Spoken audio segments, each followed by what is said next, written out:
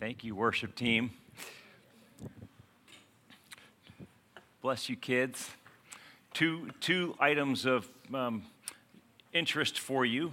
One is that immediately following this service over here in this side of the room is the second week 2 of the class that we started last Sunday called Discerning the Voice of God. Last Sunday was really great. It was really cool. Some of you guys have really had some very profound encounters with God, and it was just so encouraging to hear your stories last Sunday. And so week 2, it's after the service here. If you didn't sign up, just stay. We'd love to have you stay. And it's only about an hour or so long because we have, we rent our building on Sunday afternoons. There's another church that uses our building, and so they come in about 1 o'clock. So we've got even less time this Sunday than we did last Sunday now with 2 services.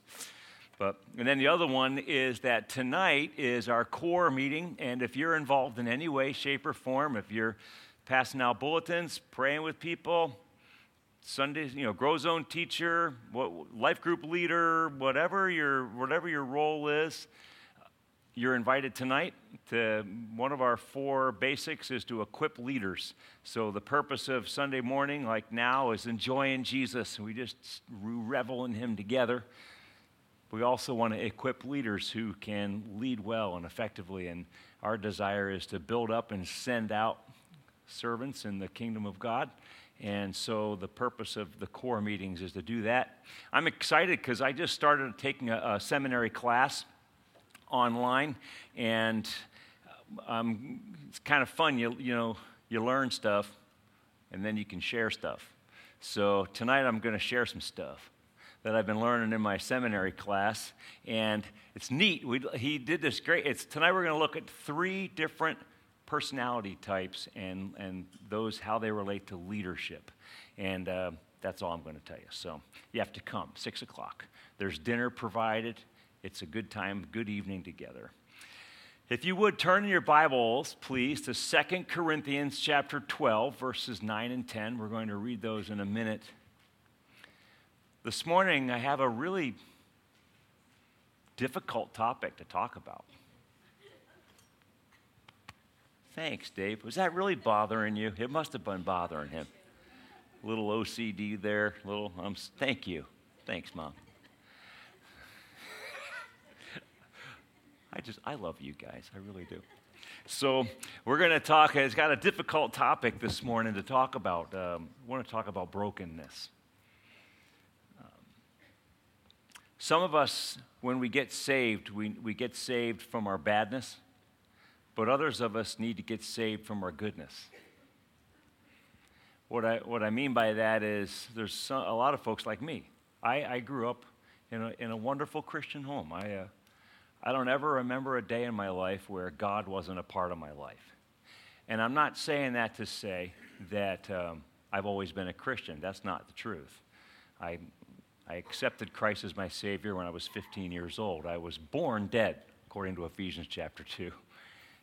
God doesn't have grandkids. He only has kids, right? So every one of us needs to make a decision to trust Jesus as our Savior. But my mom and dad walked with God, and I grew up in a Christian home. And so by that I mean I really never remember a day in my life when God was not just a part of the life, which I'm thankful for that.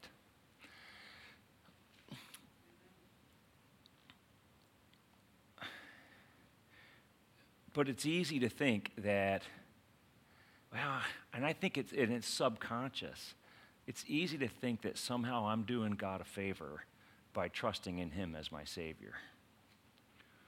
Or to think that, I asked Jesus to take my sins away and to make me His Savior, but the truth is I was already a pretty good person. So somehow Jesus just kind of comes in there and just does a little bit of an improvement on the way I was, but I fail to remember that I was dead and that He actually brought me back from the dead. I needed a Savior. I was a good Christian kid, but I was still on my way to hell. I needed a Savior.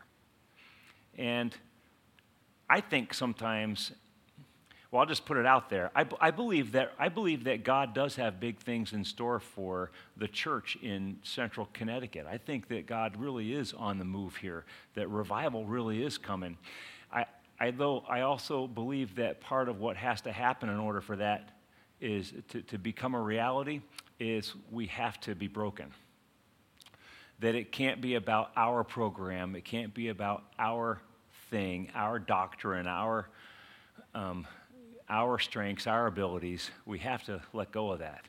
I have to come to the place where Jesus is the only thing I've got.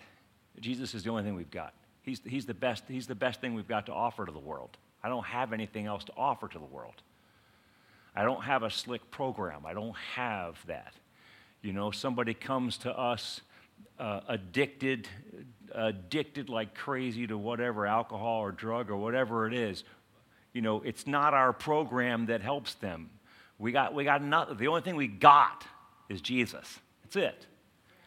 And I can say that mentally, but I don't know that I always own that in my heart. And that's what brokenness is about. So this is a difficult message, but I think it's a necessary one. And we come to 2 Corinthians chapter 12, and you come to, I want to just look at two guys this morning briefly.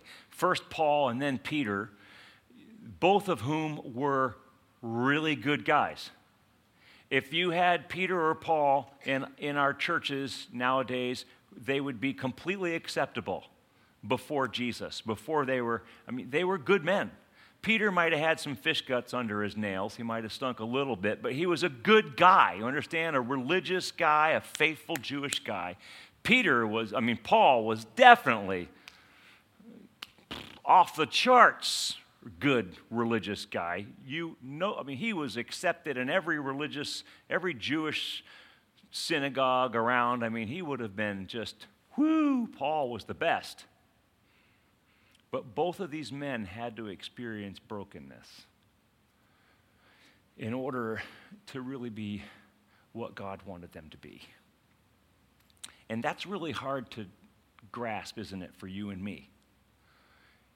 Is it possible that God wants to break you? I believe that he does. And so on one hand, that's terrifying. Because I think, God, what do you have to do that? I hope it doesn't hurt too bad. But I kind of think it does hurt. So we come to 2 Corinthians chapter 12. And the Apostle Paul, he's got this illness, this physical ailment.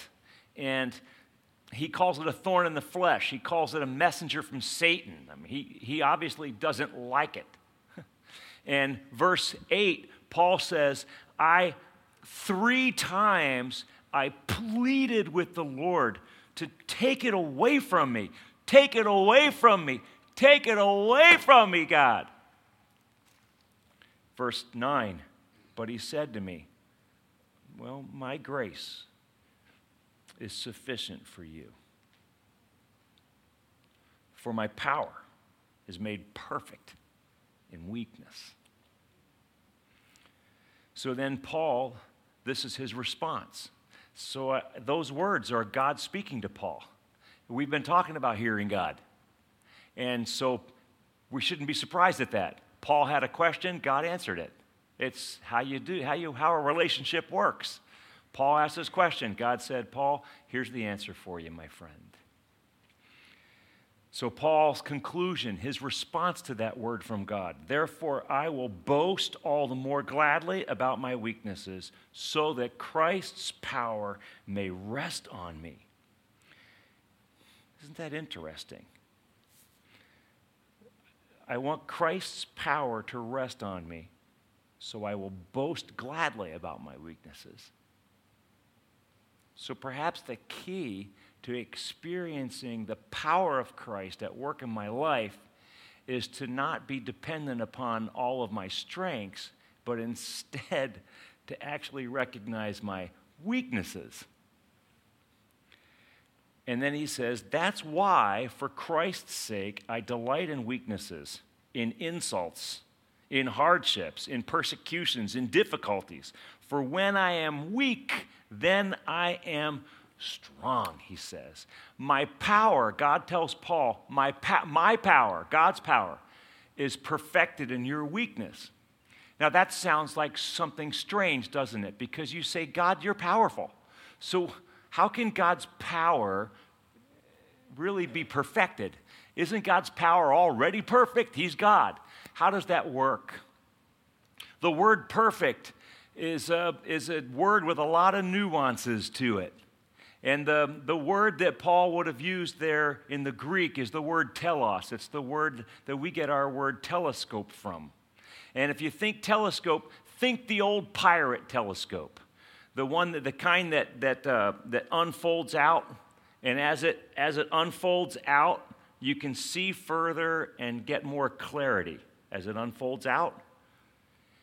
God's power becomes perfected in my weakness. In other words, as I let go of my own strengths and my own weakness, each time I let go of a strength, God's power becomes more evident, more and more evident in my life. The most powerful moments of your life and mine are kind of when we're not even knowing we're being powerful. Have you ever noticed that? Sometimes, so I've been preaching for a long time, and there's some Sundays I preach a sermon and I think, man, I hit that out of the park, baby. That was a home run. Those illustrations, right on. Points, well alliterated. People were crying. It was awesome. Those are the Sundays usually that nothing happens spiritually. And then there's other times where I've given messages and I've walked away going, oh, I can't believe it. And I'm embarrassed to be human. And I think, God, there's no way, that's awful. And those are the Sundays it seems God worked the most. Have you noticed the same thing in your life? Or somebody comes and says to you, hey, that thing you said 6 months ago, that really changed my life. And you go, I can't remember that thing I said. And so it's just, there's this dynamic at work in the Christian life where it's almost like I'm more powerful the less aware I am of it. It's when I just get out of the way and let God do his thing, it's amazing what happens. And so Paul had to come to this conclusion where he says, well, when I am weak, that's when I'm strong. I'm not strong when I'm thinking I'm strong. When I'm weak, that's when I'm strong. John the Baptist said something similar. He said about Jesus, he must increase and I must decrease. Jesus must increase and I must decrease. That's what brokenness is all about. Brokenness is not about you and me faking it somehow, faking humility, walking around flagellating our backs like the ancient desert fathers. Woe is me, I'm just a terrible sinner. That's not brokenness. Actually, that's pride, because that makes it about you. Brokenness is this weird kind of thing where you're completely unaware of you. That's the whole point of brokenness. It's when I die to myself and I get out of the way so God can have his way. So in the Bible, whenever God met someone in a powerful way, they built an altar. Have you ever noticed that? Abraham had this powerful experience with God, so he built an altar. And then Jacob, he had that dream thing with the angels up and down on the steps. And what did he do? He built an altar. Thanks, Rich. Good to have you back. Not a trick question, right? He built an altar. And then Isaac, he met with God. He did what? He built an altar. And Israel crossed over the Jordan River. What do? They built an altar. And David met with God and stopped the terrible plague. And what did he do? He built an altar. That's just every time they had an encounter with God, they built an altar. But what's ironic about that is that an altar not only represents where we encounter God, but every time they built an altar, an animal had to die. So the altar represents a place of death and encounter. You see, there's no genuine encounter with God without death to ourselves. I'm convinced that A genuine encounter with God does not produce pride. It actually produces humility. If somebody comes out of their encounter with God prideful, they didn't encounter God. Because you cannot come face to face with the Almighty and walk away thinking you're hot stuff. You just can't. It's impossible. In Romans chapter 12, verse 1, we're told that we are to make our lives a living sacrifice. You understand, a sacrifice was either dead or about to be dead. And so we're told to make ourselves a living sacrifice. That's a really odd use of words. So I'm alive, but I'm dead. I'm alive, but I'm a sacrifice. I'm continually giving up my rights to myself, is what that means. I'm intentionally letting go of my little show in favor of God. To have Jesus as your Savior, it costs you nothing because Jesus paid for it all on the cross. But to have Jesus as your Lord will cost you everything because he demands all. The kingdom of God that you and I are a part of is a selfless kingdom, isn't it? It was founded on a cross, and it's carried by people who carry their crosses. The kingdom of God doesn't exist for itself. We're really the only entity on the planet who doesn't exist for its own benefit. We're here literally for the world. One of the trademark qualities of God, I've been thinking about his humility lately, and one of the things that just amazes me about God is his refusal to use force to get his own way. If there was ever someone who could use force to get his own way, it's easy. It wouldn't even take him much. And he could have his own way at any time he wanted. And yet he refuses to do that, doesn't he? Instead, he dies. Crazy. And he calls you and me to do the same. Isaiah 57, verse 15, God says, I live in a high and holy place, but also with the one who is contrite and lowly in spirit.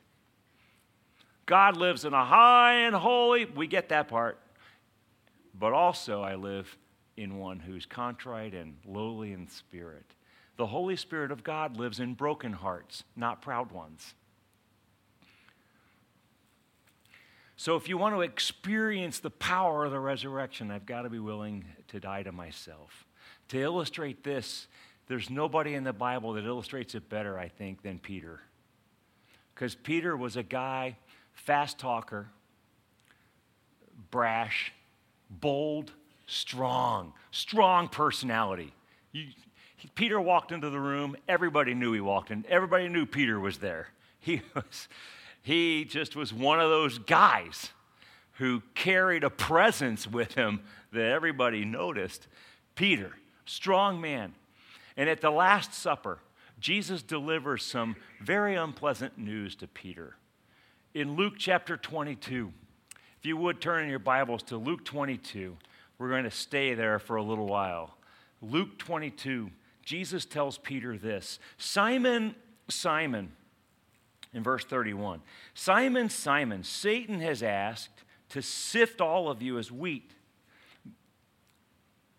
Now, why would Jesus call Peter Simon? Simon was Peter's original name. Peter was the nickname that Jesus gave to him. And it's interesting because the word Simon, the name Simon, it means shifting sand. And the name Peter means rock. So when Jesus met Simon for the first time, Jesus said, you're not shifting sand. You're a rock. And that was the name that Jesus gave to him, and it stuck, Peter the rock. But here, notice what Jesus calls him. Shifting sand. I wonder why he does that. Because Jesus knows what's coming. Hey, Peter, you're not the rock tonight, buddy. Satan is asked to sift you like wheat. You know, if I'm going to be sifted by Satan, it's nice to know that Jesus is praying for me. But I have a better question. If Jesus knows that Satan's coming, why doesn't he stop him? Because that would really be great. Stop the bus now. Why didn't he? Peter, sifted like wheat. Why?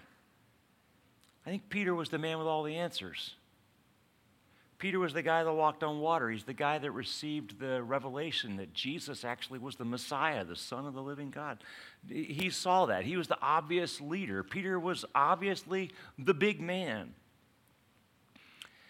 And he didn't know that in order for him to be used powerfully, he needed to be broken. Peter had to get broken. I don't think that God delights in breaking us, except that he does see the joy of where it leads. But we would say that Peter was anointed by God to lead. And we love that word anointing. We do. We think it's great. Give me the anointing, Lord. I know people that ask for like a double portion of Elijah's anointing. Oh, give me the double portion. We love all the anointing, except do you realize what the word anoint literally means? The word anoint literally means to crush. You know that the term anointing oil is kind of a play on words because we use anointing oil when we pray for people to be healed. We anoint them with oil. And the anointing oil is made out of olives. It's olive oil. In order to get an olive oil, you have to crush olives. And that's very ironic because an olive has to be crushed in order to bring healing to one who's crushed. So we go, God, give me the anointing. Oh, yeah, the anointing. Woo, woo, woo. Okay. You ready? The oil of the Holy Spirit doesn't anoint a person without crushing the person. Jesus said in John chapter 12, verse 24, he said, unless a kernel of wheat falls to the ground and dies, it remains only a single seed. But if it dies, it produces many seeds. So do you want to be effective? Do you wish to really succeed? Then die. As long as I refuse to die to myself, as long as I hold control, I stay a single seed. And I can be a nice seed. It's great. But if I want impact, if I want to be used mightily by God, I need to die. The less of me there is, the more impact I can have. So Jesus says to Peter, okay, Pete, here's the plan. The devil is going to sift you like wheat. I can only imagine the look on Peter's face as Jesus spoke those words. I think it would be sheer terror. Jesus goes, but don't worry, I'm praying for you. And when you're all done, Peter, when the shifting is over, Peter, you're going to return with strength, not just for yourself, but for your brothers. Isn't that interesting? As long as Peter was Peter, he had enough strength for himself. Break the man, fill the man with the power of God, and he can return and strengthen everybody else. And that's why he's doing it. He says, your life is about to get shook, Pete. You're about to get drained of your own strength. It's amazing. Brokenness is the secret to strength. And being broken, I'm made whole. That's amazing. God uses buckets with holes in them. Who knew? I think my bucket has to all be healed. I think it all has to have no holes so that I can have it all together. And God's like, yeah, I'd like a few holes in that bucket. And he put a few holes in Peter's. Look what happened next. Luke chapter 22, verse 33, Jesus speaks to him there. And then Peter replies, Lord, I'm ready. I'm ready to go with you to prison and to death. Peter boldly declares that he's ready to die with Jesus, even if that's what he has to. Jesus says this, I tell you, Peter, before the rooster crows today, you'll deny 3 times that you know me.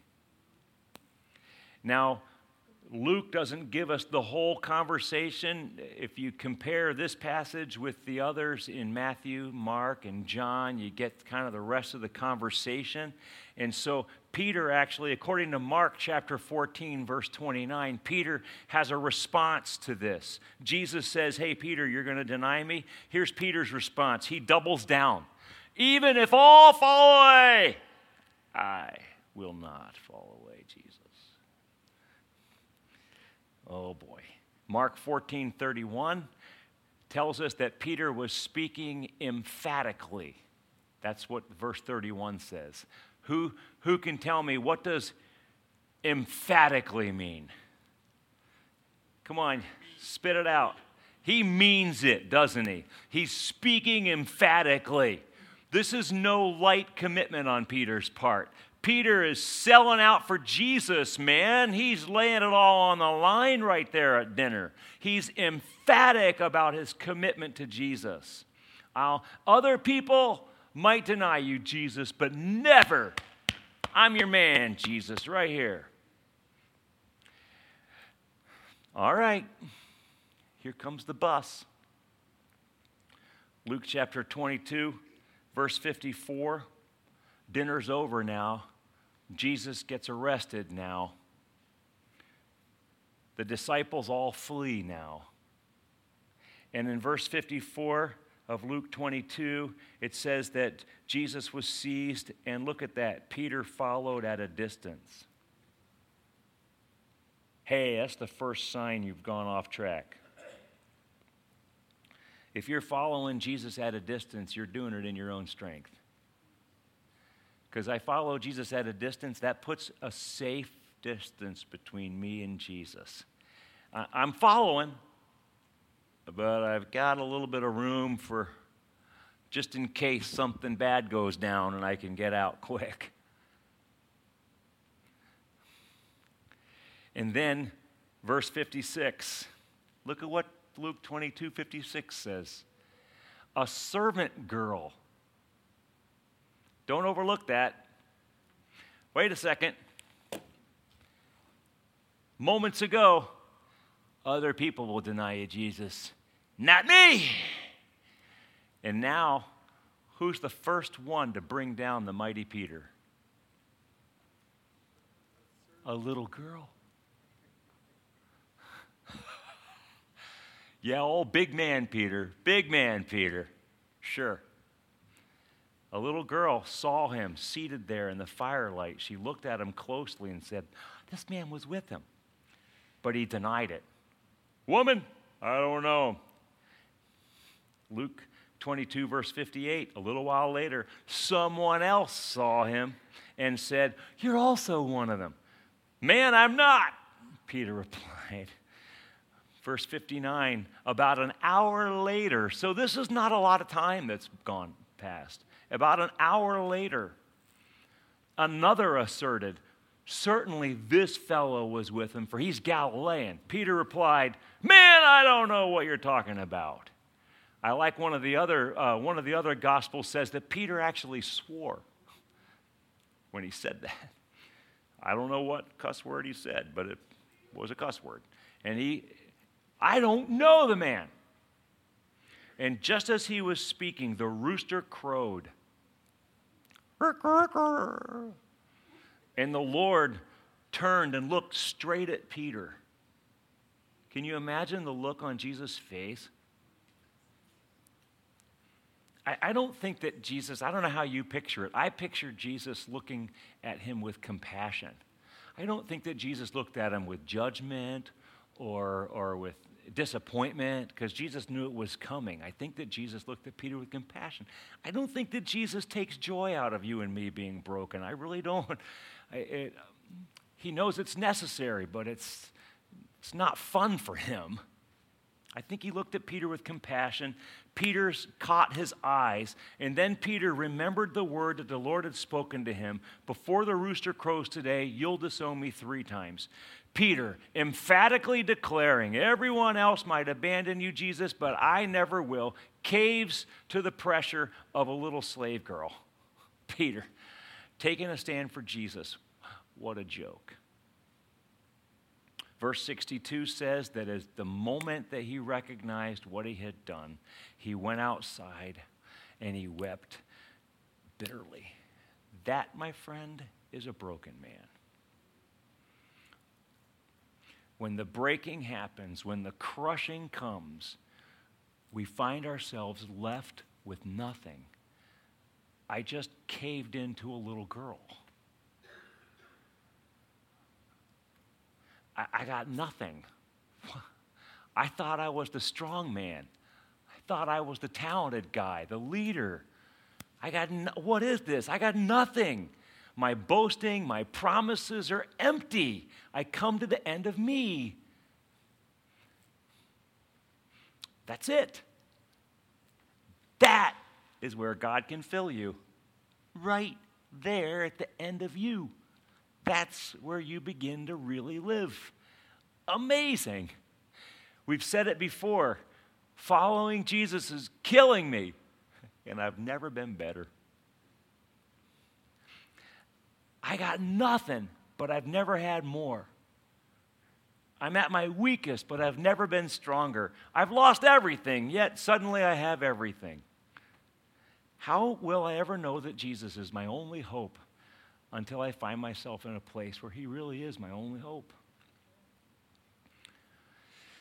Peter became empty, he became broken, and then he had breakfast with Jesus on a beach. And I won't read this for the sake of time, but you could look it up, John 21. I put it there for you, so you could look it up. John 21, verses 15 to 19. This takes place now several days, a period of time after Jesus. He's died, risen again. Peter, in his really broken place, Peter just goes and does what's comfortable for him. He goes fishing. And that's what he did. He was a fisherman, so he went back to what was comfortable. And there he is with the other guys on the boat in the water, and Jesus makes breakfast for him on the beach.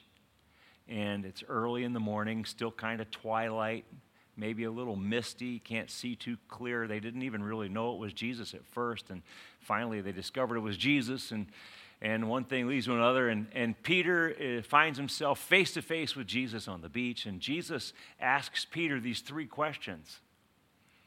He says, Peter, do you love me? Peter goes, well, yeah, Lord. Yeah, Peter, do you love me? 2nd time. Yes, Lord, you know I love you. 3rd time. Peter, do you love me? And that's when the Bible tells us that Peter broke again. He said, Lord, you know all things. You know that I love you. The emotion of that passage comes out more clearly when you actually see the Greek that it was written in. It was written in, John wrote it in ancient Greek. We translate the word love, it's just, do you love me 3 times. But in Greek, they had different words for love. And so the first 2 times, Jesus uses the word agape, and the 3rd time, he uses the word phileo. Agape is the highest form of love. It's God's kind of love. It's the best kind of love, the purest form of love. Phileo is brotherly love. We know the city of Philadelphia, city of brotherly love. Phileo is brotherly love. It's a friendship love. And so Jesus, the first 2 times, Peter, do you agape me? Do you love me? Yeah, Lord, I love you. Yeah, Peter, do you love me? Do you agape me? 2nd time. Yeah, Lord, I love you. Hey, Peter, you even like me?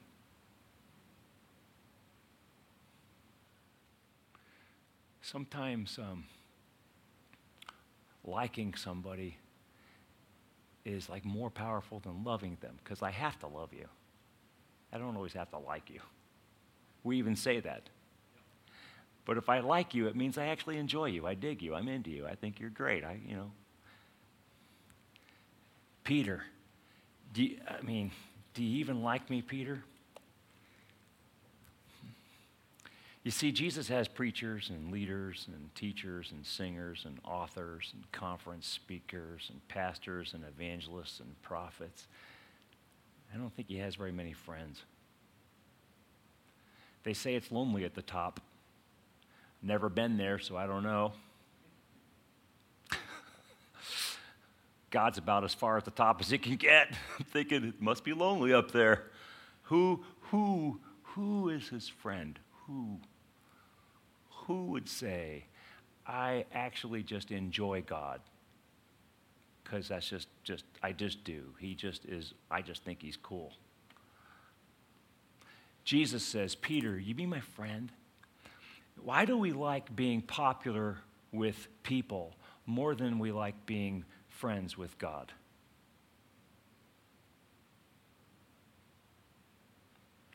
I think the answer is because I don't have to be broken to be a great preacher. And I don't have to be broken to be a great whatever. But if I want to be intimate with God, if I want to go deep with God, I've got to come to the end of me. I've got to die to myself. The deeper I go with God, the less of me I can take with me. Forsaking all others. I've turned my back on them. I'm going after you. I've decided to follow Jesus. The world behind me, the cross before me. That's it. But it's also when I'm intimate with God, that's when I'm most alive. As the Apostle Paul said, I no longer live, but Christ lives in me. Those words give me hope because Paul's speaking that as a testimony. He's not saying that's something that's a goal for him. He's saying, I no longer live, but Christ lives in me. This is how I live. So if Paul was able to experience that, certainly you and I could. I'm finished. This is what Peter discovered. So the unbroken Peter, I'm with you, Jesus. Got it. Everybody else is going to fail you, never me. I got it under control, Jesus. And then the bus. And then you want to know how the broken Peter talked afterwards? We see it a bunch of different ways. But 1 Peter, just one verse. 1 Peter chapter 5, verse 10. Peter, this is now years later, okay? Years have gone by. And Peter's talking to a group of Christians who are being persecuted for their faith. They are going through the ringer. And here's Peter's words to them. Peter says, the God of all grace, the God of all grace will himself make you strong. Do you hear the difference? The unbroken Peter, you know what the unbroken Peter would have told these people? If he'd have been unbroken, he would have said, hey, listen, you guys, suck it up, Buttercup. You can do this. Come on, everybody. We got this now. You can do it. Chop, chop, everyone. Hey, here's 3 steps to overcoming. Read my book. It's fantastic. You're going to love it. That's what the unbroken Peter would have done. But the broken Peter, you guys, God.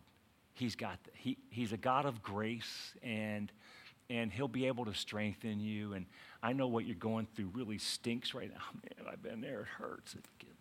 He's with you. He's with you. He's with you. He's with you. And he will strengthen you. He will get you through. So let's put these together. On my next slide, I've got the unbroken Peter versus the broken Peter.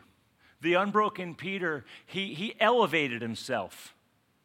Others, see how he does that? Others might fail you. Jesus, everybody else is a jerk, but not me. Not me, Jesus. I'm in it. I got it. Elevated himself. The broken Peter, all the glory goes to God. God's got this. The unbroken Peter, he enlisted himself. Jesus, I'm your man. Right here. Sign me up. Where you guys? I'm here, Lord, for you. The broken Peter, well, it's God's call. It's what he's doing. And we're just along for the ride. The unbroken Peter, he empowered himself. You notice? I. It's all Peter. But the broken Peter, God's got this. It's God's strength. He can do this. Boy, friends, can I just say it again? We need brokenness. And brokenness is not about you and me being falsely humble and walking around like somehow we're really sad because I'm broken. Brokenness is an acknowledgement that I bring nothing to the table. Brokenness is an acknowledgement that if God doesn't do this, it's not going to work. That's what brokenness is. It recognizes it's not my goodness. I mean, I don't have anything to give. But Jesus does. And so we're going to cry out to him, and we're going to lean on him. We're going to trust in him because he's actually got this. I don't have this. And I believe as a church, we can't trust in our programs. We can't trust in our stuff. We can't trust in our building and our budget, and we just can't. We've got to come to this place where if Jesus doesn't do it, it's just not going to happen, and we're going to look foolish if he doesn't do it. And I wonder if sometimes Jesus allows us to look foolish for us to get broken. Maybe that's the reason why sometimes we get left hanging. I don't know. Maybe it is. But I know that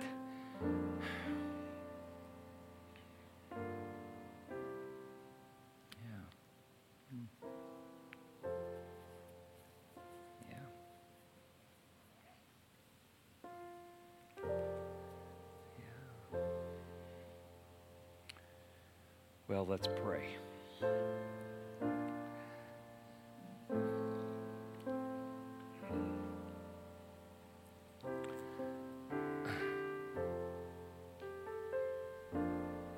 God, I'm really sorry for making it the Doug Rouse Show.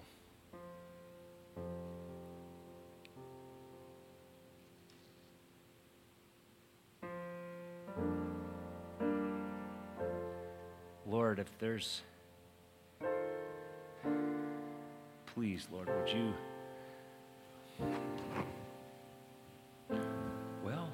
break us, God?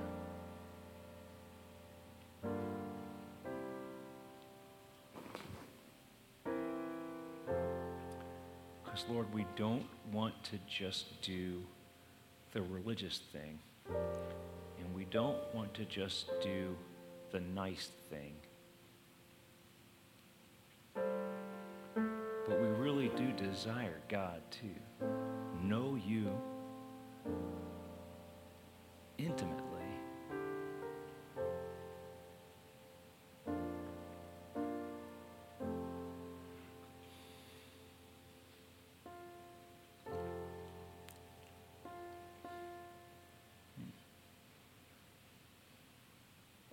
I guess I don't know what to do right now, my friends. I would just ask you to, if your head's bowed, for you to respond to this word this morning with the faith that you have.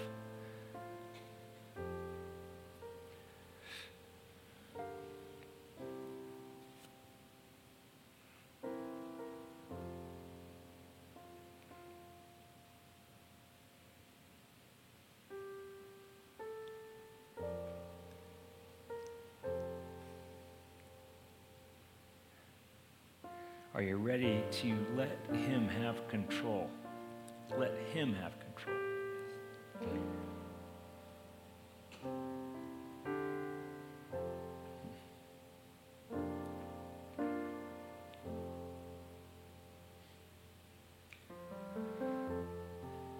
So God, I know that you've made us, I know, God, that you've given us talent, you've given us abilities, you've given us gifts, you've given us resources, Lord. You have. And we're so thankful for all of those things that you've given to us, God. Teach us, Lord, how to give those things to you, that you would use them, and that they wouldn't be used in our own strength, but Lord, that it would be you at work in them. Teach us how to do that, Jesus. Because our desire, Lord, is that you would be seen in and through us in this place, in this region. Because, Lord, our world needs to see you, Jesus.